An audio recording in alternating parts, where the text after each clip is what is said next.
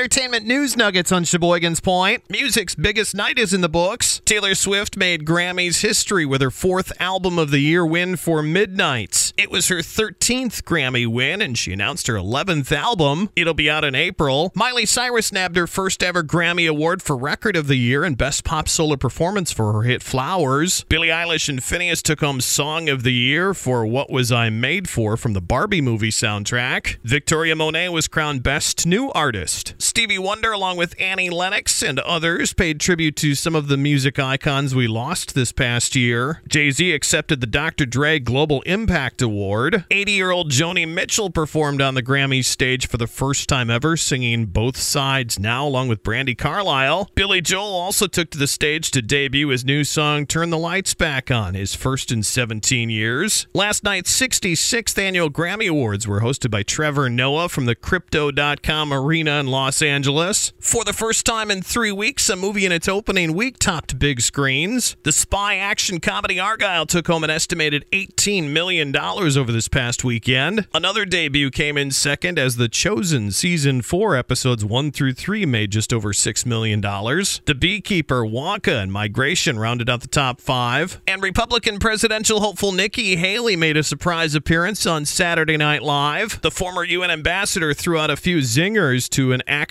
playing former President Trump. Then she poked fun at herself this past Saturday night. Entertainment news nuggets on Sheboygan's Point.